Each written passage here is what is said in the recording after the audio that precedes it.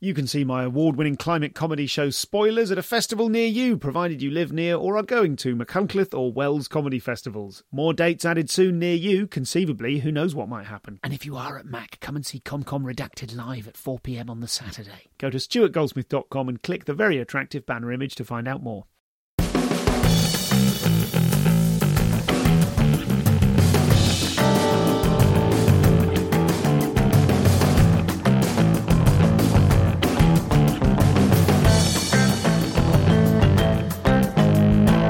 Hello and welcome to the show. Stuart Goldsmith here, and today I am very pleased to be speaking to Jenny Bede, fabulous musical theatre comedian / musical comedian. What do those things mean? What's the difference between those things? We're about to find out. And my one-time wrestling partner as well. I look back very fondly at those times. I think we start off talking about it in this episode. Jenny is doing a fantastic show at the Edinburgh Festival called The First Pregnant Woman in the World, and she's bringing it to the Underbelly in Bristow Square.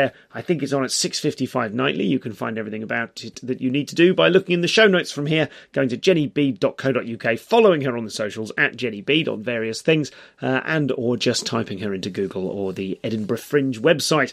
By the time this comes out, I think the festival starts today, so get on it quick. You can come and see me doing a shared illusion just for a week from the 4th to the 11th at Monkey Barrel at lunchtime. But now, without further ado, no extras on this one. We just talked each other's heads off for about an hour and 15, and you've got the lot. This is Jenny Bede. Hello! Hello, Hi, Jenny mate. Bede! I'm so excited to see you because you're my old wrestling buddy. I know. I feel like we share something very special because we of are that. bonded forever through having done the wrestling together. Genuinely. And I don't think I've ever talked about I don't think I've talked about it on this because why would it come up? Really? But what a special time.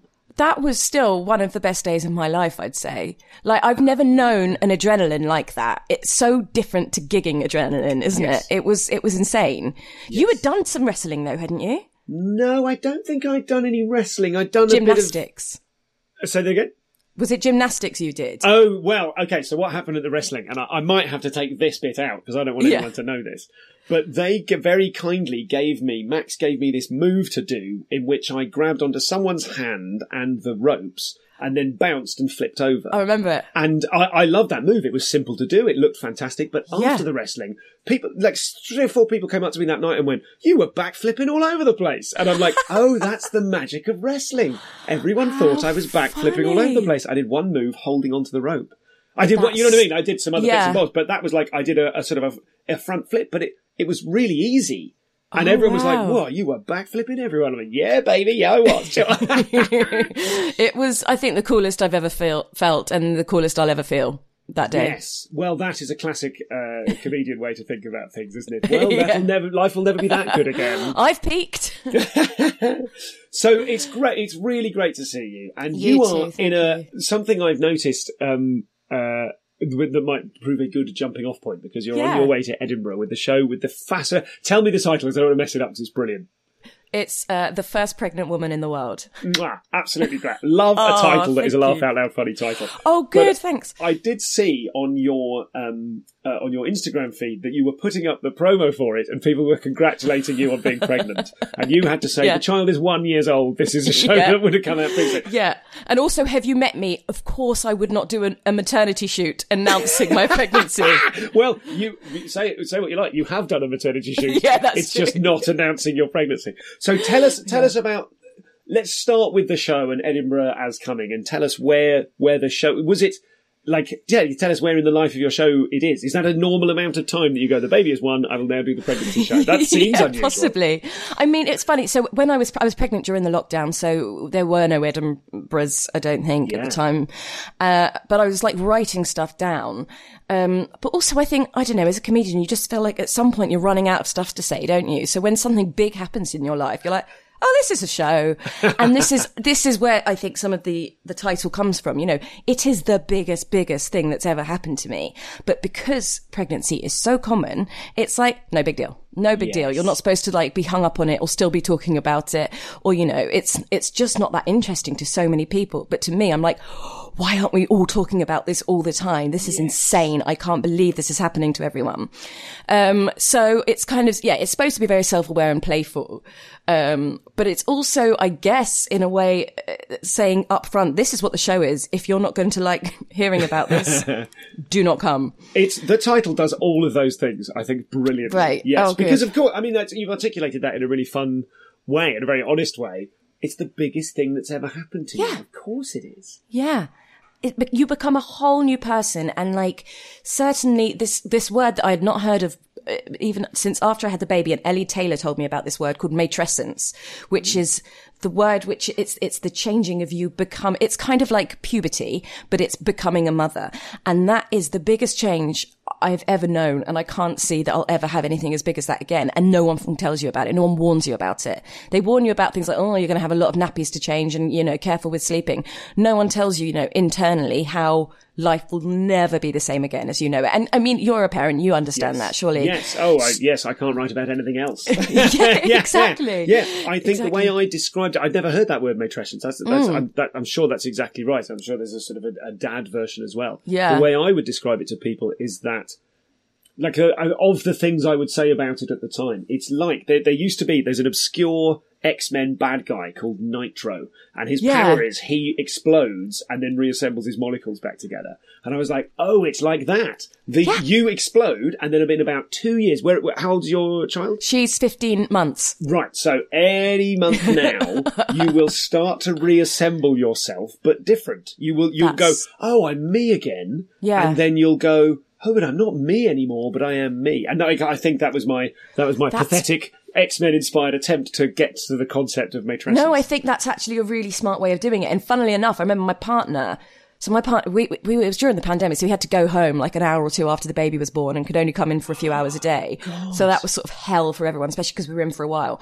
And I remember afterwards he said that about his heart. He's like, I feel like my heart's being blown into pieces and it's being put back together, but completely like changed forever. Each bit of that heart has got that little shiny baby bit on it now that's, you know, and maybe he just didn't want to tell me he was using the Nitro analogy. Well, maybe. But I think it is, oh man, I don't want this to turn into a parenting podcast because... Sorry, no, not at all. What I'm saying is, I'm saying that out loud about myself because I could literally talk to you about parenthood for the entire time. And the thing is, what we found is that our children are 6.5 and 6 and 3.5. Right. And I have just started to feel like I'm coming out of the tunnel. So good luck out there. That's so interesting. But do you know what? It was the first thing I did that made me feel like me after. So I had her in March, and then at the beginning of October, I did a new material gig for Ed, who was working up his tour, and I had 20 minutes, and I did just brand new 20 minutes about... Which Ed? Who is Ed? Oh, sorry, Ed Gamble. Ed Gamble, got you, yeah. I know. I did his night... I've heard of him. Familiar with. He did, and it was at a metal club in Camden, and I remember I turned up being like, and I'd bear it in mind, I'd supposed to do his gig in July, and it was that, I don't know if you remember, it was a day that there was like heavy rain. My partner was away working. I put the baby into the car with me in this mad rain. My sister was going to meet me at the gig, and I started driving in this torrential rain with the baby in the back, who's like a couple of months. I'm like, what the fuck? What am I doing? No. Went home. Started again in October. And I did 20 minutes of brand new stuff to, you know, a metal crowd. I was like, they don't give a shit about what, you know, my birth and things like that. But it was the first time I was like, oh my God, I feel like the old me again. Like just sort of playing with the crowd and suddenly not giving a shit really, even though I was very nervous and I did care. Sort of, you know, the stakes are suddenly so much lower. And it was the first, and I remember getting home and I was like, oh, okay, I'm in there somewhere. It's just going to take a while to come back. Yes. Yes. And I didn't think that stand-up was the thing that did that for me, to be honest, until maybe then. Okay, talk to me about that. Why didn't you think, what is the thing that does that for you? Is it the music? I don't know. This is the problem. Okay, right, well, come on, right, go on. Let's get into this. Oh God, we've gone so deep so quick. I don't know. This is, I think, my biggest problem with who I am as a comedian, as a performer, as a profession, as anything outside now, you know, my personal life. there are so many things that I do and I want to do, and I don't know which. I can never pinpoint. This is the one. This is my best thing. Mm-hmm. And because of that, I feel like I've been almost held back because of it, because I have been so all over the place. Oh, this is you're an inverse triple threat. Yeah. Thank you. Finally, someone said it. Yes, if you're really good at all sorts of different types of performing, which one do you pick? And then do you, if you're only good at stand-up, if you're only good at songs, you become a singer. Great, you haven't got stand-up worrying you in the background, or vice versa. Yeah. I mean, that's a very nice way of putting it. I would say sort of like jack of all trades, master of none. But, to an extent, there is that thing of people like to put you in a bit of a pigeonhole in this. And also, it's just clarity, so you know where to go. Yeah. So some of my best friends have like Susie Ruffle, one of my best friends in the world, and she is so stand up, and she's so brilliant at it. And so her climb, it makes, she's been able to just channel it all, knowing what it is that she loves, knowing what it is that she's good at. Whereas I'm like, but I also like singing my songs, and I like writing I like writing scripts, and, there's all these different things. Yeah. So I feel perpetually not being the best at anything because of that. Fuck it. Triple threatness. No, I feel like I can't call myself a triple threat. That's too big. I mentioned it. I raised it. And also you do call yourself it in a blurb in an Edinburgh show from years ago. But I think the third thing I mentioned was, singer, comic, fast typist. Yeah, fair. Okay. I forgot I did that because I've been playing with a new joke in my show that's just about, I didn't care what sex baby I had. I just needed her to be a triple threat. Yeah, right. We should say for people, I mean, it's quite a sort of what kind of a term is it? I was going to say theatre school, West End, Wendy. What kind of a term is it? It's like an Italian I'd say it's musical theatre thing, so it's like singing, acting, dancing, I guess. Gotcha. So in a lot of ways, nothing to do with comedy. Yes, but a threat. The threat being you're a threat to other people in the audition room because you're the one that can do everything. Yeah, that's what I understand it. Yes, gotcha. Which I never was, even when I did musical theatre. So it's triple threats. You know them when you see them. Okay. But yes. So any actor who had the temerity to have spent 20 years playing the trumpet, like, how dare you? How dare you? No, because that doesn't count. Actually, actual musical talent sometimes. Well, I think singing does in musical theatre, but actually, if you can play an instrument, that's less. It's more about getting your leg to hit the ceiling. That's the hardest of the triple threats, I think. Is it? I think so. I think that's what it's deemed to be anyway. I think it's there's probably an argument. The one that's least quickly fixable. Exactly, it's the one that you've had. Yes, because you need the years and years of having those joints and those hips and everything changed being hit forever. With sticks at drama school and whatever. Yeah, exactly. Okay. Whereas technically, inverted commas, anyone can act. Yes, sure. Do we need those inverted commas? I don't think so, but that's what makes me not that popular. Because that's the other thing. I acted for a long time as well. So, yes. But I would say when I'm around actors, I say I'm a comic. When I'm around comics, I say I'm an actor. Yeah, nice. I think, I think that's, why do you say that? What are you protecting? Oh, it's some sort of imposter syndrome, isn't it? It's like this fear of being like, well, do you know what? It's funny, actually. I did a gig not that long ago, and someone bowled in very straight away being like, I can't remember what it was. There was like a good sound system or something, and they're like, oh, what do we need this for? It's not like any of us are singer-songwriters. And I was like, oh, actually, I'm a musical comedian. And he was like, well, of course you are. And I was just like, right. There is still, I think, from being a musical comic, there is still that feeling of you're not a proper comic. Oh, yes, it's cheating somehow. Yeah. I don't think that, but I know. But I think that's the idea, isn't it? And in an industry kind of riven by self-doubt, any suggestion that one might not be proper, that's a huge case of imposter syndrome, which is itself, the imposter syndrome is probably why that concept exists, because people who can only do stand-up probably feel like imposters because they can't do other stuff, and that's what they're mean about guitarists or singers or whatever. Yeah, exactly. So it all comes from a massive place of insecurity for everyone. But yeah, I think no one's ever happy with their lot, are they? But you have demonstrable skill. As well as being a very funny comic, you are also a writer of funny songs, and you deliver them really well, to music which I had assumed was written by you as well, and I see there is a piano behind you. So being it's a prop, mate. It's actually a keyboard, if I'm honest. But do you write the music for the songs as well? I don't write the music. I will go in. I work with a guy called Kevan Frost, who is Boy George's musical director. Oh my God. So he's amazing. I've been working with him for 10 years and he's very, very funny himself. And we've just got a shorthand. So I will write the lyrics to something. And often I'll go in with like an idea of a melody for what I want the song to do. And I'll go in and I'll say, I want the song to be in this sort of style. And he'll go, what about this? Give me some chords. And I go, yes. And then together we kind of make it, we build it over that. God. And I didn't even know like that was genius. a thing. Is that how? I don't know anything about music and songwriting. Right. That sounds incredible. What a great, like to go, it's sort of, I want it to do this. And they go, what, like this? And you go, yes, that's our thing. He's a magician. Yeah. I remember in the very first show I did in 2015, I did a sort of show, it was about it's about feminism and hip hop and like trying to sort of make those two meet in my head, I guess. But it was also very much like my first show. And I was very into Drake at the time. And I remember I went to Kev and I was like, Kev, I need a Drake song. He's like, who's this Drake chap? And I was like, oh, bloody hell. So I played him a couple of songs and suddenly he plays some piano. I'm like, that could have been a Drake track. It was amazing. Yeah, he's brilliant at what he does. Okay. So you're kind of like from the show of yours that I've seen, which was Jenny Bede the musical, right? Yes. Which is to what extent is that kind of typical of your oeuvre? Do you know what I mean? This is like, it's an hour and it's mostly songs and there's stand up in between. I say it's mostly songs. There's good stand up in between them, but it's not stand up and a couple of songs. Yeah. It's songs and stand up around them. So that was the first time I was like, do you know what? I'm going to try and own this. I think for a long time I was like, oh, I should do fewer songs and really work on the stand-up. Oh, okay. And then suddenly I was like, wait a minute, what's the bit that if I back myself as a songwriter, as a comedy songwriter, I do. That's the one thing that, you know, amongst all the things I'm not sure about, I know I can write funny songs. Yes. Sorry if that sounds cocky.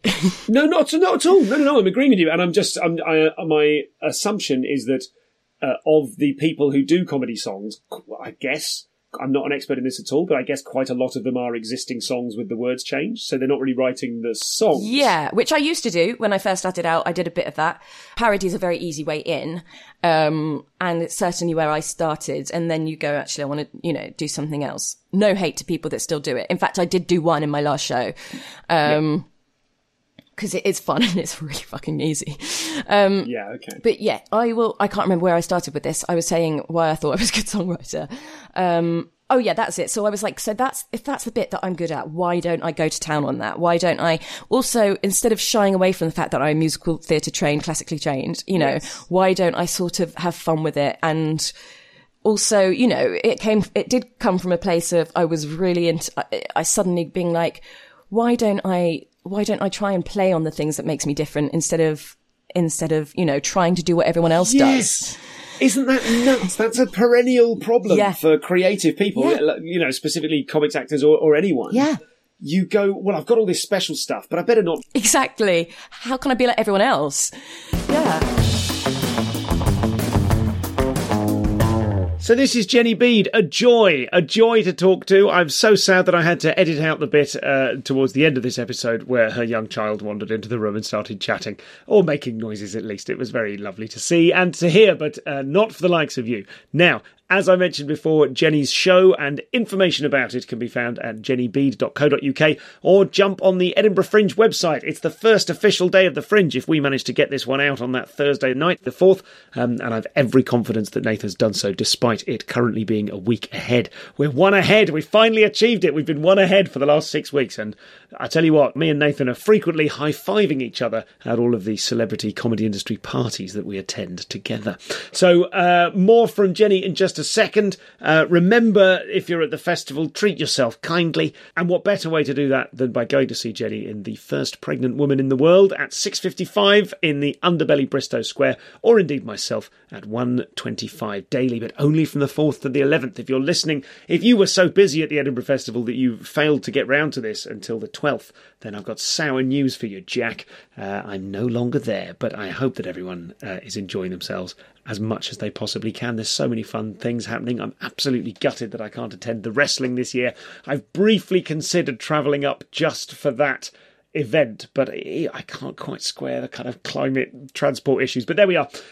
More on that afterwards. I'll chat to you with some further reflections on the Edinburgh Festival at the end of this episode. You can support this podcast by going to comedianscomedian.com/insiders to support the pod with whatever monthly donation you deem appropriate. Everybody gets the same stuff, whether you're paying £2 a month or £10 a month, or even more, as people very occasionally do. You can set the monthly donation yourself and everyone gets the same stuff. So that's all at comedianscomedian.com/insiders.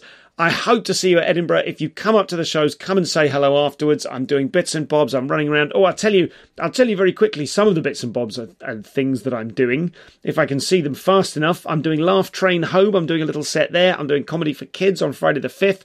And I'm doing The Stand. I'm opening the late show in The Stand on Friday the 5th as well. That's a busy day.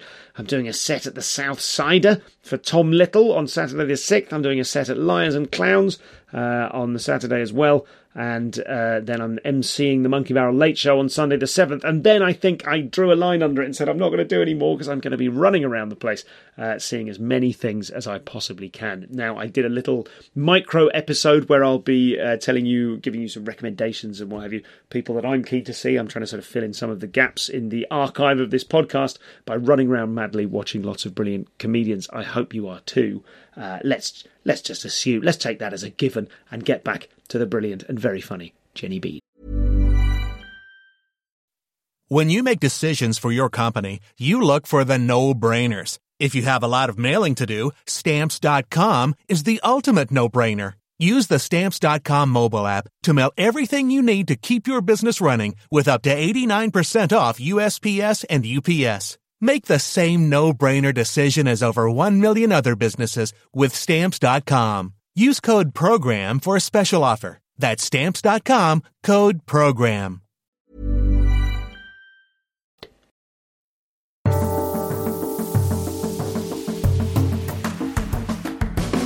How does your psychology personally kind of play into that?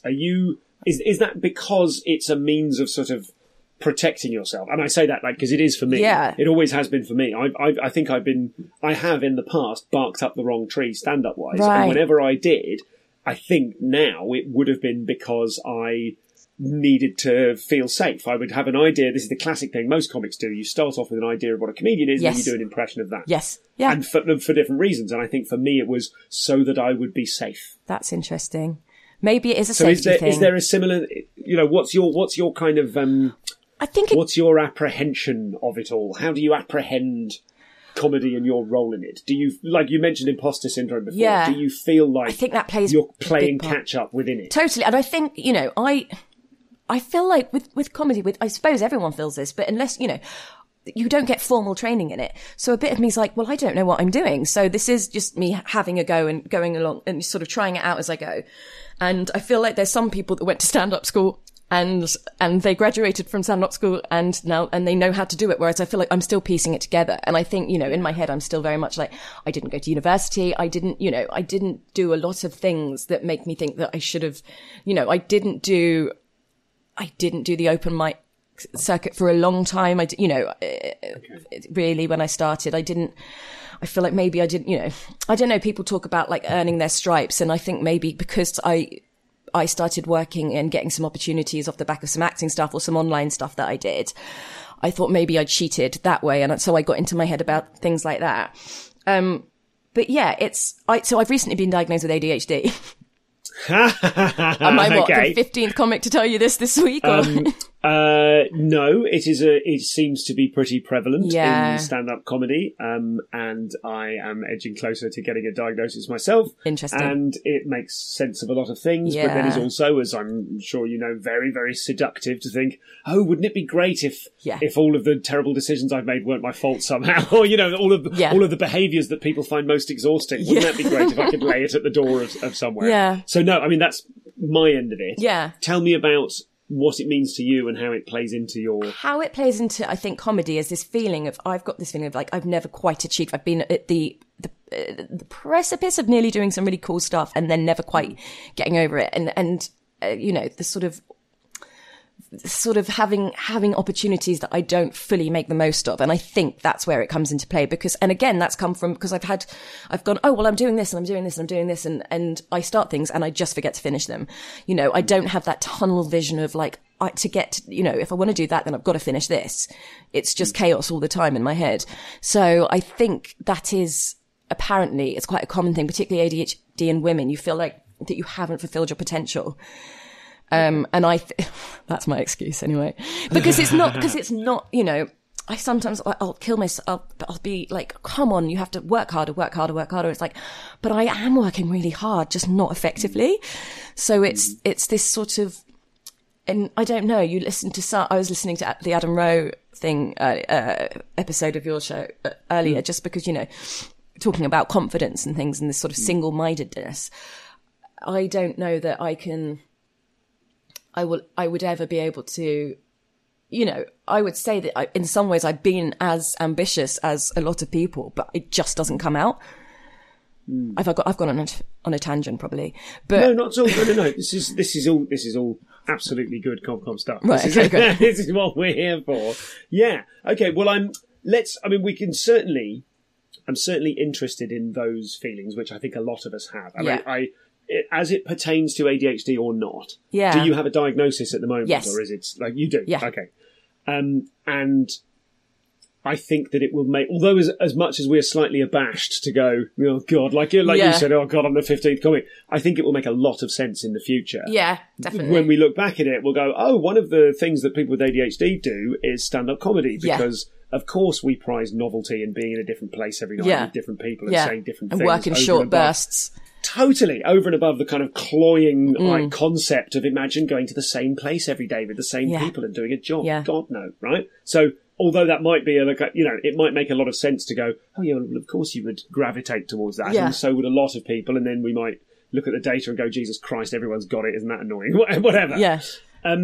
But specifically, kind of away from that, because I'm not sort of an expert in it by any means, but specifically that notion of not achieving your potential, I think that is a pretty commonly felt. I don't know that I can speak to anyone who would say, well, the thing about me is I've achieved my full potential. Yeah, that's a good point. So I suppose everyone will have that to an extent. Yeah, well, to an extent. I'm not trying to talk you out of your diagnosis, really, of course. But what I mean is, I think I'm interested in the idea that, what did you say? A lovely phrase. You said something about like the something chaos of my life or the chaos of my mind. Lots and lots of unfinished projects. Yeah. You're very skilled at lots of stuff. You start lots of things and it's hard. And I mean, we need to accept it is hard to get stuff away, isn't it? Oh, yeah. You have done some very successful stuff. I mean, I've come quite late into your work, but like 10 or 11 years ago, you were doing YouTube. You started doing YouTube videos and you had like 500,000 views I had on quite one of them. A lot of views on them, yeah. But that was like 2011. So that was, oh God, yeah, over 10 years ago. And so, so I mean, that's the punishing YouTube timer that you can't ever change. Oh 10 my years goodness. Ago And I do not know anything about online now. And that's the other thing. Like, you know, you get all these people doing like great stuff online now. And I'm like, no idea. It's, I feel like I'm too old for that now. But it's, I feel like I did it at a good time and it certainly opened some doors. Okay. They were massively high. Like, tell me about the kind of back end of those videos, because they were just crazy high production values and... Oh, bless you. That's... Do you know what I mean? Like, well, they didn't start that way. So again, that was when I started doing sort of parody stuff. And so I would take songs and change the lyrics, and I would do them in rap, which I don't stand by now. But I guess I thought I was good at it at the time. And it is it was still in the music that I enjoyed listening to. So in my head, it was like, fine. And so because again, I used to turn them out pretty quickly. If it was like off the back of something, topical, I guess. Oh, sure. Yes, there's a lot of kind of reality TV, royal wedding stuff. not really aimed at me, sure, but kind of like I'm kind of yeah. going, I can tell that this is about a thing that I don't yeah. know. You know, this has been okay. So you were chucking them out quite quickly, yeah. And then and they were doing really well for me. And then I got too into my head, and I sort of stopped doing them. Is that why you stopped? Basically. Talk to me about that, well, because that's what a platform. That's what we're all after, right? The thing it hits, and I guess so. I did a couple. I can't even remember the order now. The one that suddenly went really big was the Cheryl Cole one, when she got fired from the X Factor in America because they couldn't understand her accent, apparently. So I did a version of Walk This Way by Aerosmith and Run DMC, but Talk This Way.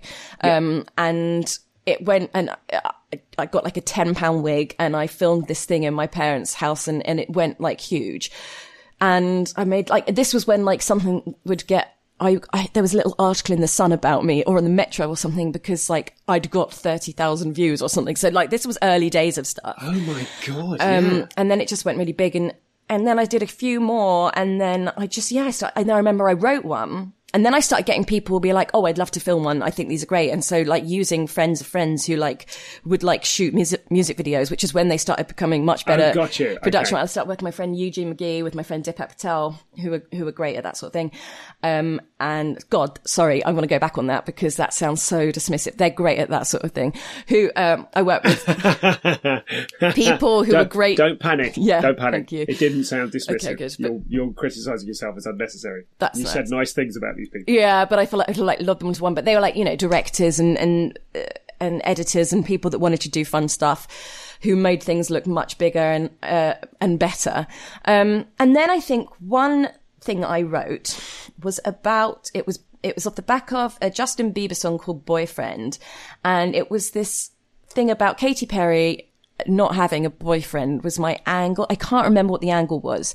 I just wanted to do something with Katy Perry, and I did it. And I got my friend Murray, bless him, who's since done very successful stuff, so it doesn't matter, I'm sure, who spent a lot of time putting this together. And I saw it. I was like, nope, tonally all wrong. I just was like, it's like I'm sort of poking fun in a nasty way as opposed to a nice way, or it certainly came across like that. So I was like, I don't want to do that anymore. And then suddenly I think I got into my head like, oh, wait a minute, how much of this looks like I'm bitter? How much of this looks like I'm not being playful with this? And I just stopped being able to do it. And I got in my head, and every now and then I thought I'd have, and then, do you know what? That also coincided with the time I started doing live stuff. So I guess my energies went towards that.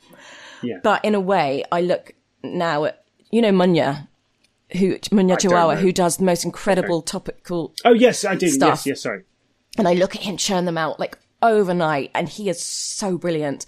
And I'm like, yeah, that was something that was really fun. And I can see why they were successful, because people love seeing something they instantly understand. And, it's sort of like when everything's part of this zeitgeist, it's fun because you all sort of feel part of it. And it's just like, I tried to do a lot of topical stuff on stage. And the thing is with topical stuff on stage as opposed to on the internet, you have longer to play with it.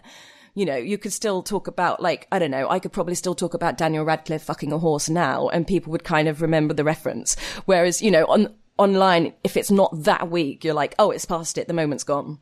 Okay. So I think I get into my head about that as well. Like, I'd have an idea and I'm like, no, unless I'm acted on it straight away, I can't do it. So I suppose I started making a lot of rules for myself that I didn't need, that I think were all kind of fear-based.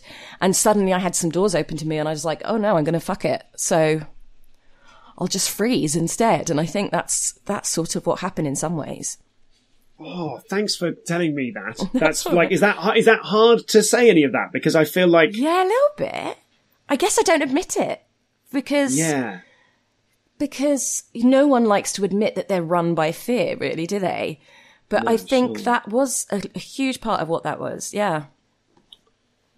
Do you think now that you were being too hard on yourself? Yeah. Or do you think... Yeah? Yeah. Yeah. Also, not hard enough in other ways. Like, I think I think I should have cut myself some slack and realised that you're allowed to get things wrong at the beginning of a career effectively. But at the same time now, so there's, do you know what, fuck it, I'll talk about this as well. I've talked about this on another podcast, but I played Nicki Minaj in something on television, and I should not have done that.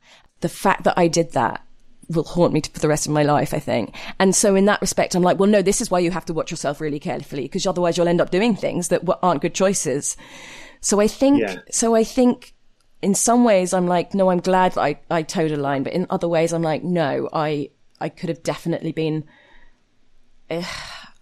more playful. Also, I think the problem with, at that point, because the production values of these things got really good, you can only call in so many favors.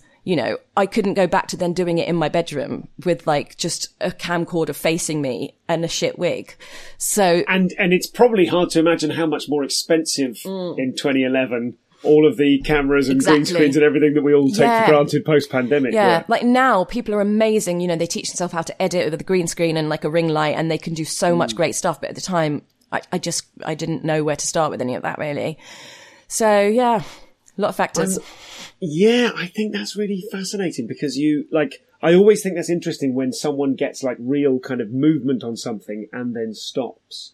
And I think that's particularly interesting that you can sort of look back at it now and go, you got really in your head about that. I wonder also if there is, I might be wrong, I wonder if there is a mentality that benefits certain people who knock out loads of stuff. Say it's celebrity kind of spoof or whatever, kind of parodying people. Like you say, kind of having a go at people, but hopefully in a playful way. Yeah. There's probably a mentality whereby people have a sort of thicker skin for it, or a certain, you know what I mean? I'm sure I've spoken to people on this podcast who I've said, and you kind of went for them there, and they sort of said, yeah, but doesn't matter. Right, yeah. And actually there's sort of, people's priorities are different. Certainly now, if you said, oh, look, if you're prepared to slightly stick the knife into this person, you can have 500,000 views. Yeah. And all of the other things now that 500,000 views on YouTube, it's very early days of YouTube. It's only been around for 6 years, I think, 2005. Yeah, true.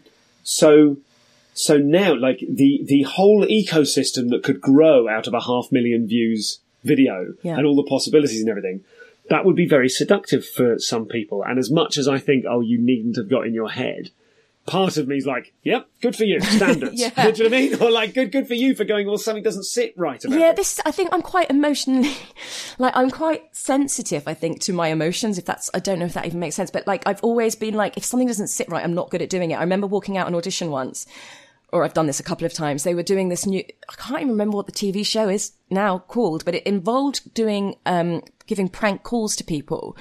And I had to give a prank call. They were like, as part of the audition, they were like, so we want you to call this hairdresser and we want you to tell them that, that the Kardashians is coming to London and they want to film in your salon. And I was like, wait, so this is just a nice little independent independent run business.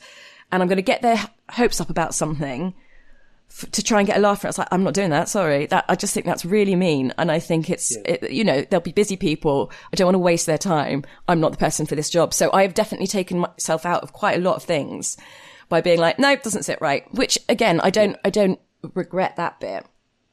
But definitely, I think, sorry, I'm just flitting back to why I stopped doing video things. There's another couple of reasons, I think.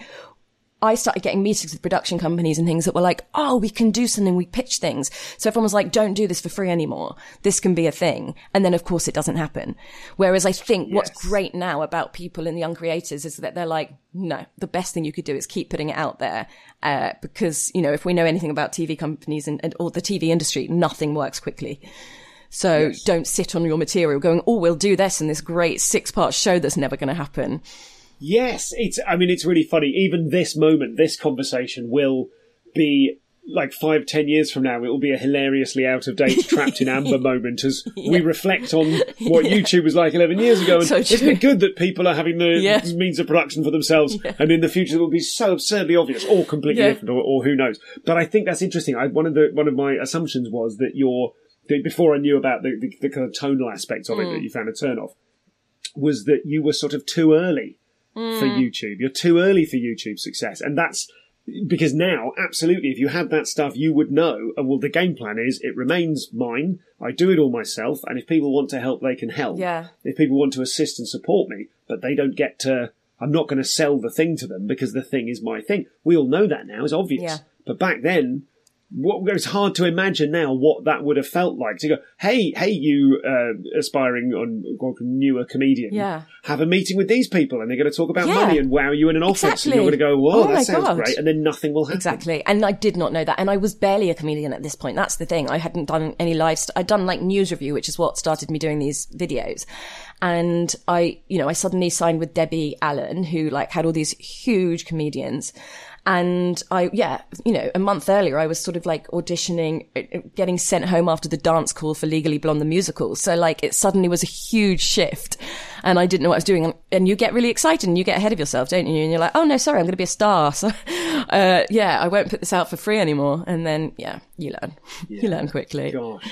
Making content and then refusing to put it out for free. I remember when back in my street performing days, when all of the Canadians had their own websites, and we were all like, "Oh, come off it, mate." Do you know what I mean? It was all like, "That's a bit keen." Do you know what I mean? Not going to need one of them. Absolutely ludicrous approach to the unknown. I think it's very difficult to maintain and appreciate, it's a thing that we should all do as we become more advancing in years. We should all try and go, no, this scary, weird thing that makes me feel uncomfortable. Yeah. Christ, better get into it. But we drag our heels. And the older you get, the more you drag your heels. So now, looking at things like TikTok, a few times I've gone, should I get a TikTok account? I'm like, no, of course not. That's a ridiculous idea. But then I'm like, but should I? It's terrifying. And you're like, and apparently someone was telling me that works for TikTok, they're desperate for older creators. But we're all terrified of it. Painful meeting. How dare you? You're technically a geriatric creative now, yeah. Exactly. Geriatric pregnancy, geriatric creative. Yes,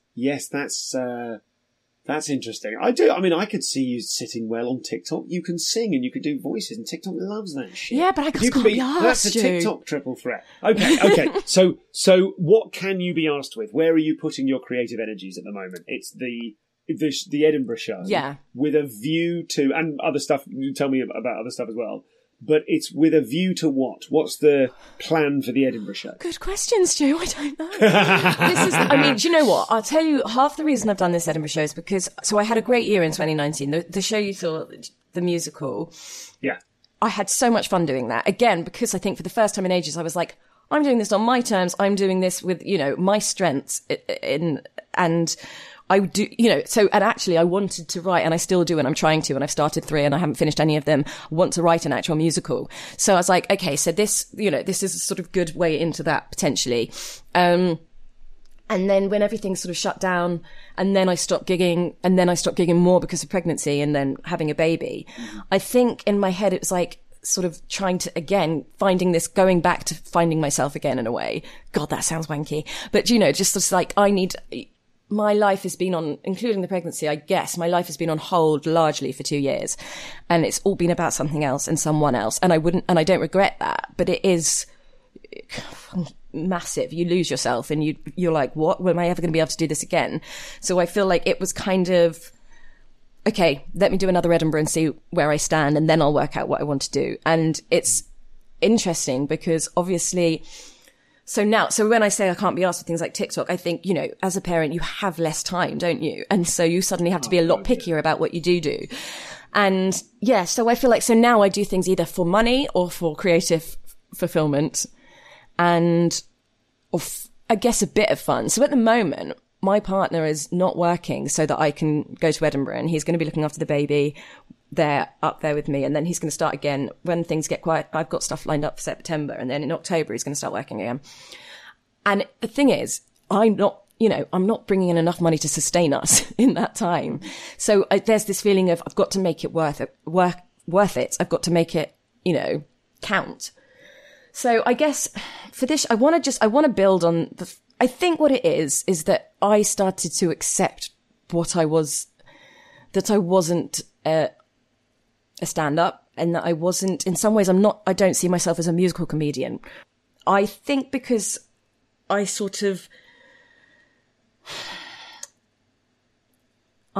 because the style of music I do is different to typical musical comedy, it feels sometimes a bit other. Yeah. And I think because I do these massive high production backing tracks, it feels a bit other. And I guess I guess oh, fuck.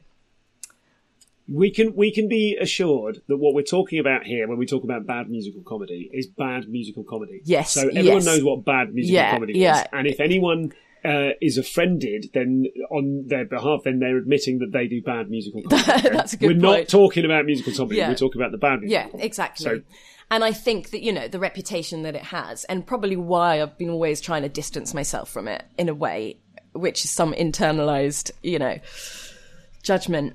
But I think so. I think because this was the first time, 2019 was the first time that I've gone, no, this is what I do, and it is a bit different, and I don't know what to name it, but that's okay. Let's have fun with it. Yeah. People will, you know, enjoy the show, and they did. It went really well, and I think I just want to sort of see if that was a fluke, or if actually I can build on this idea of, gotcha. Yeah, I do some proper stand-up. You do musical theatre comedy, or whatever it is. Well, I don't know what it is yet, and I'd love someone to sort of find a term for it. But, you know, see if I can build on that and do these big shows and, like, big songs with some big stand-up routines. Again, I've gone inverted commas there because I guess they're not full routines, because when you have songs, so many of the punchlines are in the songs that, you know, a lot of the it's not proper. There's more setup than there is setup, punchline, setup, punchline, setup, punchline, because the joke's all ideally one big punchline. So the rhythm's slightly different. But yeah, I just feel like I want to do this and see what happens. And then I'm doing some European dates in September.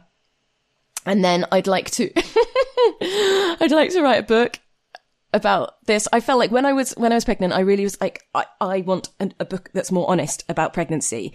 And so I had been pregnant for about 12 weeks when I started writing notes for a book, which is like, oh my God, who do I think I am? Genuinely the first pregnant woman in the world. It's like, this is how you do it. But it's more like, I think people shy away from telling you what it's really like, because if you hear too much, you might not do it. Yes, for sure. Oh no, I'd certainly relate to that, where you're walking, or in my case, I'm walking along next to my visibly pregnant partner. Yeah. And then we would see people who are pushing a pram, and they would look at us and say positive things. And then when we were in their positions, we're pushing a buggy, and we see people who are visibly pregnant. Yeah. You think to yourself, should I tell them the truth? Yeah. No, I'll say positive things. Exactly. Do you know what I mean? You can't possibly say, holy shit, hang on to your hats. Yeah. This is going to be the hardest thing you're ever going to go through. Yeah, and like obviously it will come with trigger. Oh God, the other day I was having my hair done, and I was in there because I had my colour done, and it happened for ages. And I was talking to my hairdresser about what a shit show the birth was, which it really was. It was 68 hours long labour, and it was just like, and it, like I said, it was during the pandemic, and so it was awful. And I was sitting there and I was talking like all the gross details, and I was like, blah, and she's like, oh my God, my friend's just had a baby, and she had it within 20 minutes on the floor. Suddenly the hairdresser working next to her is like, guys, can you just bring it in for a bit, because my client is 8 months pregnant, who was sitting there, and we didn't notice. And it's like, oh God. And she heard all this awful stuff, and I feel so guilty. So yes, there's a trigger warning. Like you have to want to hear this stuff. You're like, I'm not going to go up to pregnant people in the street and just sort of start ranting about what will happen to their arsehole. But you know, like it's, I think anyway. So yeah, that's why I thought potentially there was a book around it. I don't know. But the thing that I've been doing the most in some ways, or trying to do the most since 2017, is scripts, and I love it, and I actually think that's what I'm best at. So I'm trying to write television scripts now, and I've got lots in development, but not necessarily being made. Okay. So how is that? How are you applying your ADHD brain to sitting down and writing scripts? Right. Is it firing off loads of ideas, loads of pitches, loads of things, and then struggling to pick on one? Or what are the benefits of the way your brain works? Oh, so I'd say the benefits are that, so I need deadlines. So basically the best thing about when I get an idea that I back enough and I get excited about enough to write the treatment and send off to people, when I get a production company go, yes, we want to work on you with this, I'm like, great, give me deadlines as much as possible. Tell me when you need something by, and I can get that done. It will be at the last minute, but I can get it done. The things that I struggle with are, like I've got a list of 20 ideas that I haven't done enough with. And that's where I'm like, oh God, you know, you hear about these writers that are prolific and they just churn stuff out, and they're like, no, like, and they can work really linearly, what's the word I'm looking for? Linearly. And I sort of can't do that, which is why it doesn't necessarily suit me in that respect, but it is the thing that I enjoy doing I said the two things I enjoy doing these days are performing, doing stand up on stage and writing scripts in my pants at home. So I would be happy just doing those two things forever. Because I really thought I'd give up stand up or I'd do it less because I was like, well, I'm not that good at it. So what's the point? I'm not making it at this point. I've been in the game long enough and there's lots of young people doing much, much better than me. But then I'm like, no, I really like it. So I will keep doing it. Yeah, I think there are lots of, phases. I was thinking about this the other day. There's sort of phases that you go through as a comic, whereby there's an excited phase, and then there's a kind of meeting other excited comics phase, and all riffing and not literally riffing, but all kind of like bouncing off each other's excitement about, God, guys, we're doing it, we're fucking doing it. Those are some of my happiest memories of the open mic circuit. You're not standing in a circle holding hands saying we're all doing it, but you feel like that. Yeah, these are the days of our lives. Yeah. And then there's a kind of like obviously there is a sort of a hardening that happens and a kind of a hardening of intention, and also you stop pinching yourself and not believing this is, oh my God, is this really my job? Because you're getting on with it being your job. And then as one gets older in stand-up, and having done it now for nearly 2 decades, I'm sort of going, oh right, yeah, there's a sort of obviously there is a phase of, in any comic's life, people newer than you are going to overtake you, or overtake in inverted. I'm doing inverted commas now. There's a phase whereby you need to adjust to the fact that everyone's trajectory is very, very different. And then there will be other holdout people like you who you think, well, they've been going longer than me, and I think they're great, but they haven't necessarily made it. And then suddenly they'll make it, and you'll go, all right, I needed that person to not make it, please, because I was kind of sort of tying something onto that. Yeah. You were talking about performing and saying to yourself, and being in an area of being in a phase where you're saying to yourself, well, look, if it was going to happen, it'd have happened. And then actually there's the solution to that being to go, well, sure, whatever it is, and whatever happen means, and whatever all these weird arbitrary parameters are based on other people and what I see around me. And then there's the fact that, no, I like doing this. Oh, well, you should keep doing it then because you like it. Yeah. And like I haven't thought about this for a long time, but I used to have a sort of thought experiment where I would, if I was feeling blue or envious about comedy, I'd think, well, imagine if I was the only comic in the world. And imagine if no one else had discovered the secret that what you could do is think of some funny things, practice saying them, turn up in a room and get given 200 quid for saying them. Yeah. Would I do it then? Fuck yes, I would. Yeah. So that's all any of us are really doing. That's a really good point. Do you know what I mean? So I laud and celebrate that impetus to go, well, no, I'm going to do that because I enjoy it. Yeah. And let's face it, everyone is unhappy. Everyone thinks they could be doing better at what they are. Yeah. And even those people who are the people, not everybody's unhappy. Yeah. Falafel is very happy. But the people who are happiest, I think, have an internal quest going on. Yeah. That isn't predicated on kind of outside, like overcoming outside obstacles. Yes. They're just in a race with themselves. Do you know what? That's something that, again, not to bring everything back to motherhood, but that's something that's really given me. I feel suddenly I've spent years being jealous of people's careers and lives because of, what they have and these amazing things they have. And I feel like now, because I'm in this unique position where no one else other than me is the mother of my specific daughter, I don't want to be anywhere else. So it's this nice thing of sort of being like, do you know what? In my personal life, I'm so happy. If that means I'm not getting, if that means the other side of things, I'm not quite where I want to be, I'm fine with that. Like, I still have a nice time. I still have a really nice life. I still earn money doing it. I still, on the whole, have largely lovely gigs.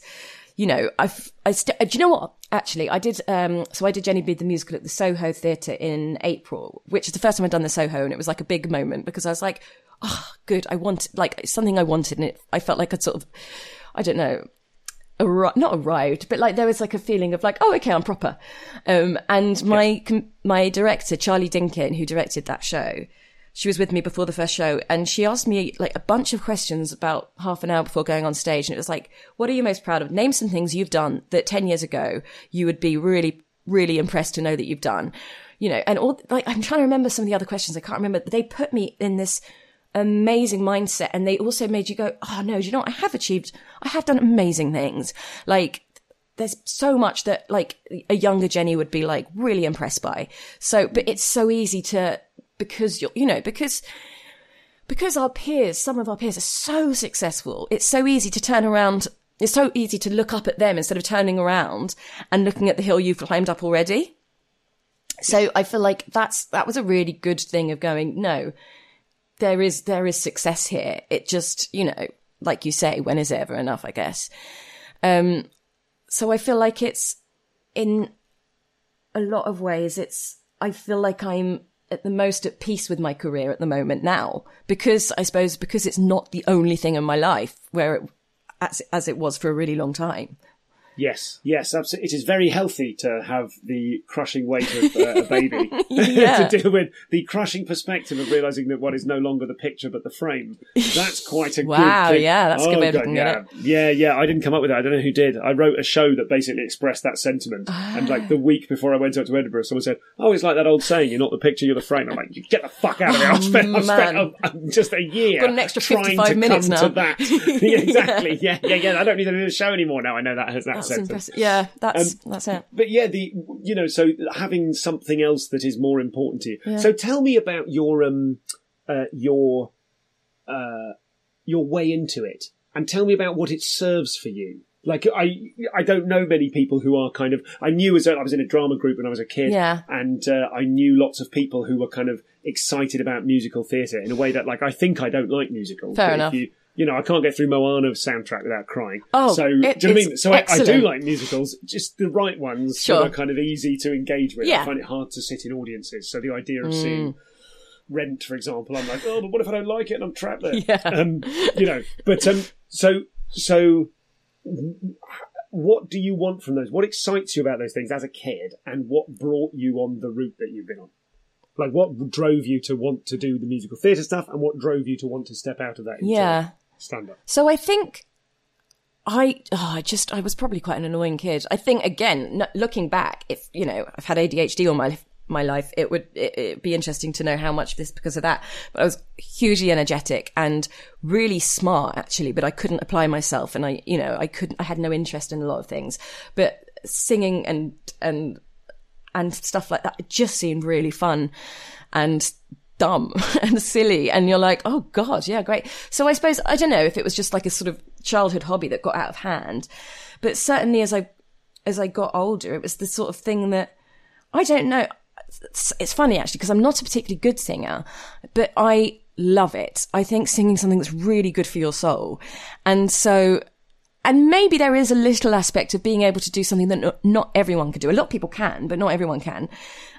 Makes you feel like you've got to not respect it. That sounds wanky, but like you've got to kind of look after it a bit, or you've got to do it. Like, people, like if God, so one of the things, I wish I could play the piano better. I can play it a teeny tiny bit, but barely at all.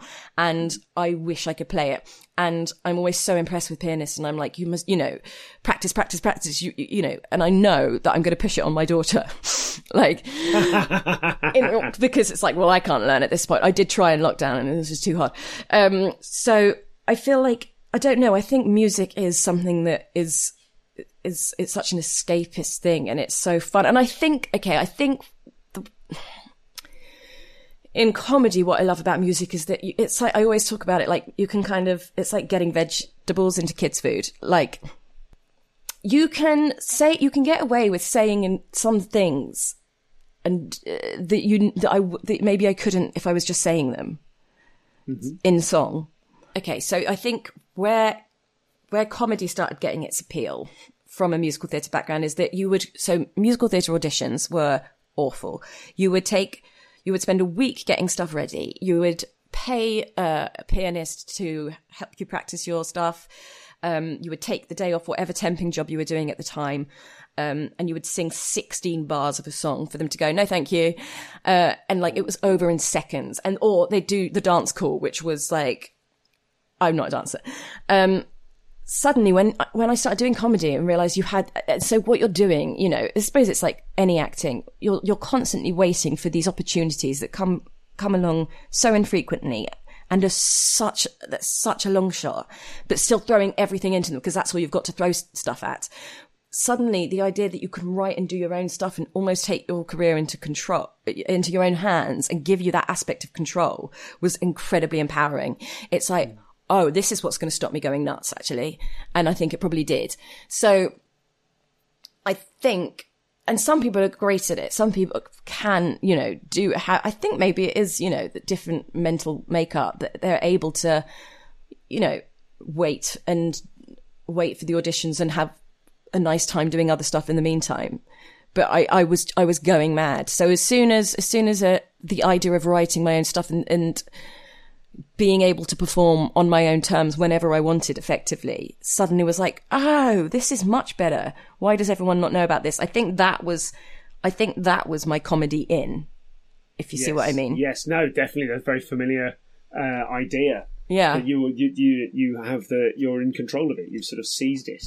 Yeah. So did you ever experience any kind of nerves transitioning from, I know what the script is, it's someone else's script and someone else's words, to going, hey, this is you. Yeah. How did you do that? What would you say to young Jenny Bede to accelerate the process of recognising who you are as a comic, to getting over those kind of feelings? Well, I think one of the biggest lessons one of the things I would say is stop apologising. Because I think early day, you're basically coming on stage. And do you know what? Even sometimes look back at some of the performances I've done. The recording of what you watched, I look back at that and I go, you're actually a bit apologetic on stage. I don't like that. And I think I've come away from that now. But that was only 2019. Basically, I think I used to get on stage and be like, I'm so sorry, I'm here. I'll be off soon. Don't worry.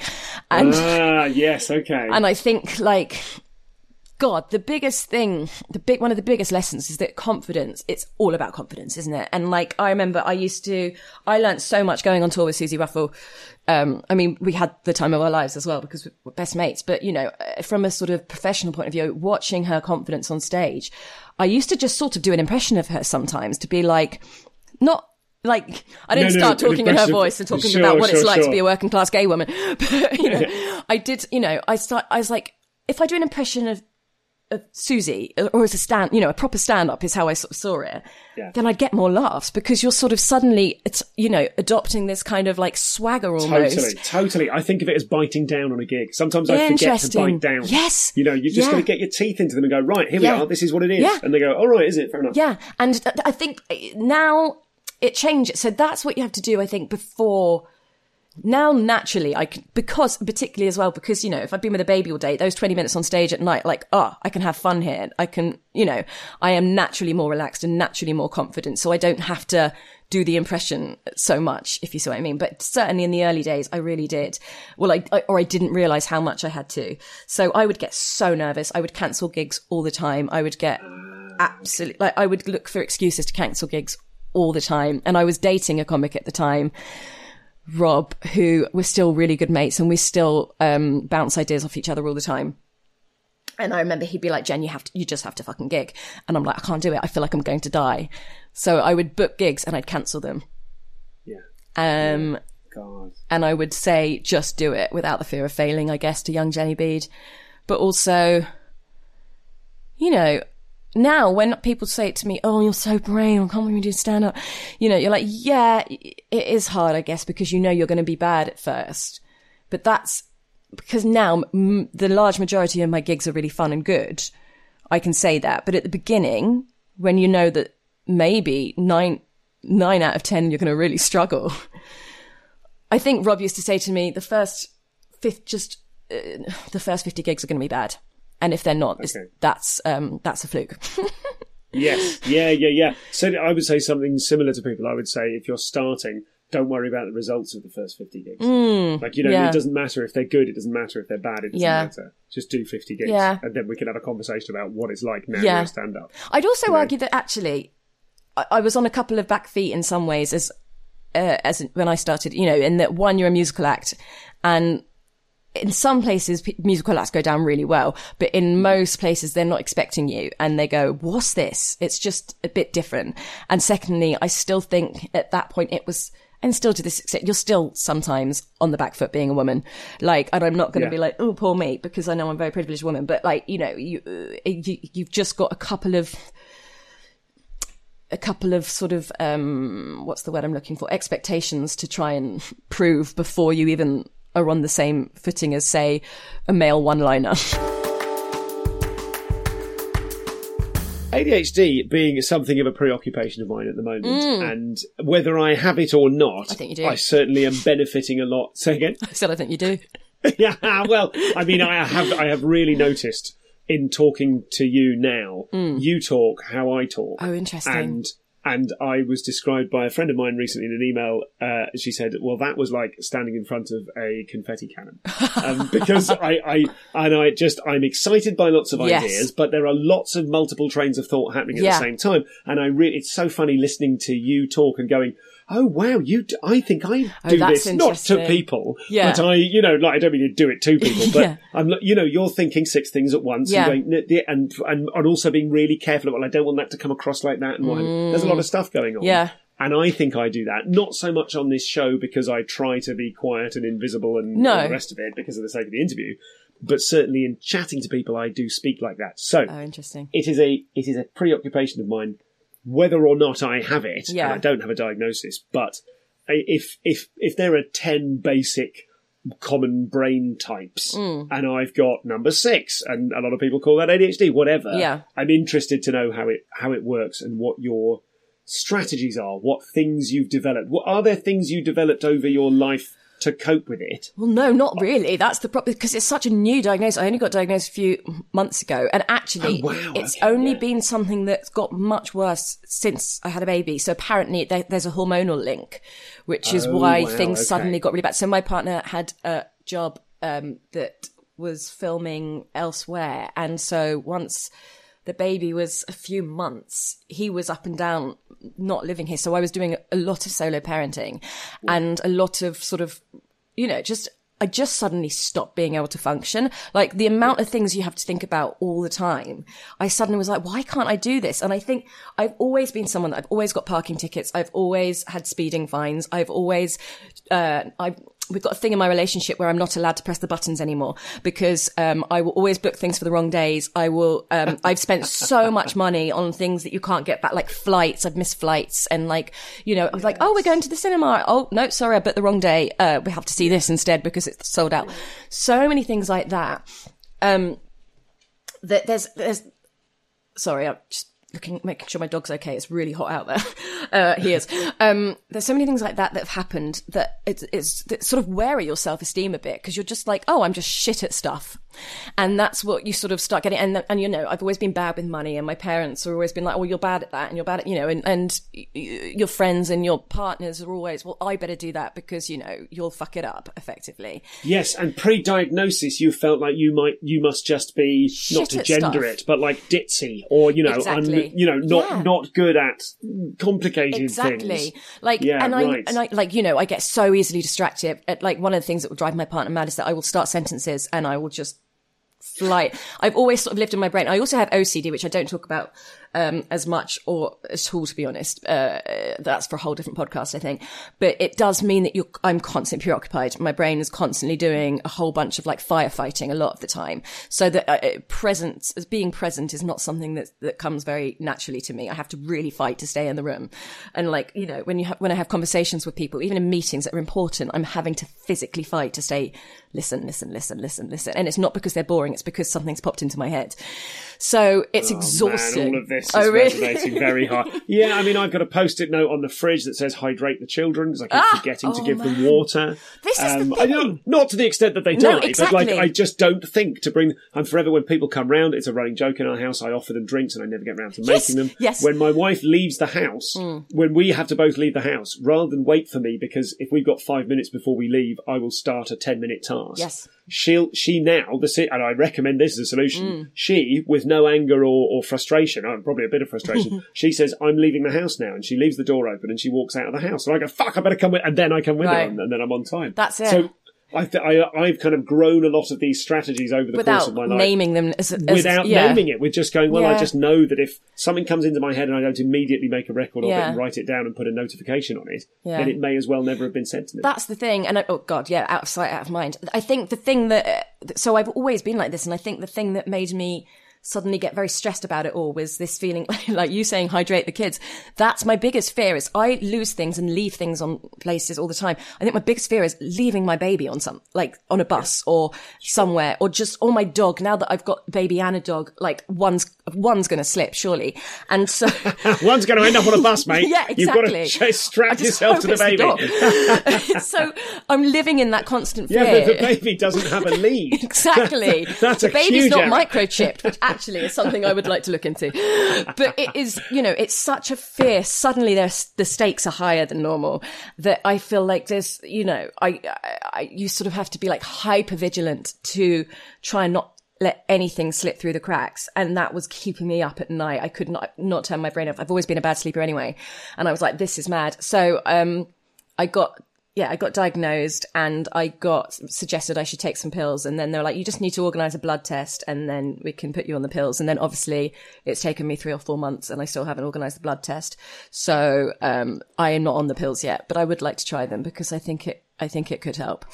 I mean, I've seen enough, I don't know if you are familiar with ADHD Twitter, or, people go so-and-so Twitter or so-and-so. Oh, my God. Oh, Christ. And if you're not going on TikTok, stay off TikTok, because TikTok will diagnose you with ADHD in seconds. Oh, yeah. I've seen the TikTok ones. Yeah. So the algorithm of TikTok in particular will direct lots of content at you, and it will tell you what you're into without you knowing. And then suddenly you'll go, oh, the stuff I'm looking at TikTok is apparently what I'm into. And all of this stuff seems to be directed at people who have ADHD. And you end up going, fuck. You know what I mean? I've got ADHD then. Yeah, exactly. But, why did I mention that? Because, this is funny now if I start losing my thread. This is fucking hell. Going to be a very hard edit. I was thinking we should tidy this in the edit. I think maybe it would be more honest to what we're talking about if we don't tidy it in the edit. But, so I was mentioning Twitter because the thing I see very often, the algorithm understands me, is people going, I started taking the meds for ADHD and the noise in my head stopped. And oh my God, the rest of you have been living your life like this the whole time. What the fuck? Yeah.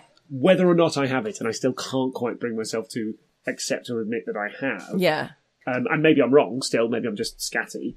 The thing that is so seductive is the idea of like, you take a pill and the way you think changes. You become a different person suddenly. You become a productive person. Yeah. That's what I am hoping will happen. And everyone's like, it's not, it's not a cure, but it is like, God, wouldn't it be great for when you've got a deadline coming, or when you're desperately trying to do, and when you've got that sort of feeling of self-loathing because you need to do something and you can't bring yourself to do it. Wouldn't it be great to take a pill and you can suddenly do it? Yeah. Yeah. Let's wrap up. We can come and see you at Edinburgh. When and where are you? I am on at the Clover Underbelly, Bristow Square. Oh, the Underbelly Clover in Bristow Square. Yeah. I know it, yes. Do you? I've not been there. Nice I've heard it's lovely. I'm excited. It's a 60-seater, I think. I'm on at 6:55 p.m. Does that get you out of bedtime? It gets me out of bedtime every single night. Oh, I'm sorry. It was all they had to offer. Do you know what? I do wonder if it's going to work. I do wonder if it's going to be me finishing the show at 5 to 8 and running back, and her having a later bedtime for the whole month, because, we'll see. But it will be, it will certainly be a very different type of Edinburgh for me. I've not done one, like this before. But yeah, previews, I don't know if you're finding this, but previews this year, the numbers are really low and this weather's not helping. So yeah, that sold out one that I could have done with you last week. Yes. I needed so much. Yes. And then you were poorly. Yeah. Sorry about that. No, God, no, I'm sorry. How many have you got left? How many previews have I've only got left? 2 London previews left. We're recording this on the 11th of July. It'll come out in a few weeks. Oh, so right. It'll come out just before Edinburgh. Oh, okay. So I've got 2 left at this stage. I'm really hoping to pick up another one at some point. Okay. And so should we come and see you later in the run? Or should we pile in and take advantage? Do you know of the what I say? Pile in. I'm at that point. I'm at that point. It's like what we were talking about. It's suddenly. I think the key is suddenly giving less of a shit. And I'm like, do you know what? This is what it is. I'm not a slick. I will never be too slick a comedian. So it sort of very much is what it is, and we'll have fun regardless. It just, it just might be a bit of it might not be as smooth as it could be further down the line. But I'd prefer fun people, particularly if people listening to this are comedy fans, aren't they? So I'd much rather. So in that respect, they're the sort of people I would want at the beginning, to be honest, because then you get the good idea of what works and what doesn't. And yes, if I do actually then need to start taking it more seriously. And this is the experiment to see whether embracing your musical theatre-ness and not running away and hiding from being a comedian or feeling you have to do it a certain way. Yeah. You did that once, you took the leap and it was great. And this is the experiment to find out whether that is replicable. Yeah, I think so. I'm sure it is. It sounds like it is. Oh, thank you. What time are you on there? 1:25 p.m, but only from the 4th to the 11th, because it's much harder to take an entire month out of your children's lives once they are sentient. Of course. Yeah, but it's work in progress this year, so perfect. hopefully I come out of Edinburgh with next year's show in the bag. That's and then I can the dream, isn't it? Have a life for a year and then enjoy. Not be stressing out. Yeah. Well, I'll see you up there, I hope. Yes. Thank you so much, Jenny Thank B. you. It's been really last lovely. question. Are you happy? Yeah, I am actually. I'm really happy. It's like I was saying earlier, I think it's that the motherhood thing is suddenly given me a confidence and made me go, I don't want to be anywhere else. I don't want to be anyone else. I want to be specifically this person's mother now. So if I was anyone else, I wouldn't be that. So yeah, is that cheesy? Probably. You have officially maîtressed. I have.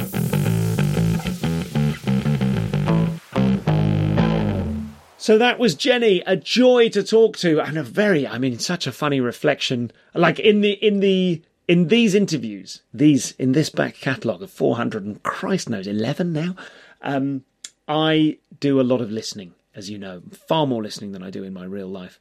And in my real life, I talk a lot more like Jenny talks. It was just lovely to get that confetti cannon delivery that I'm sometimes accused of, to actually experience someone else doing that. So tremendously fun. Don't forget Jenny's show, The First Pregnant Woman in the World. What a title. It's up there with another favourite from this year, Heidi Reagan, who's a fabulous comic as well. I'm hoping to see her. She is doing a show which I believe is called Heidi Reagan Gives Birth Live on Stage Every Night Guaranteed. I can't remember where it is. It's probably at the Pleasance. I think I've seen her there. But have a search for Heidi Reagan as well. She's a long-term pod fan and soon to be a guest, I hope.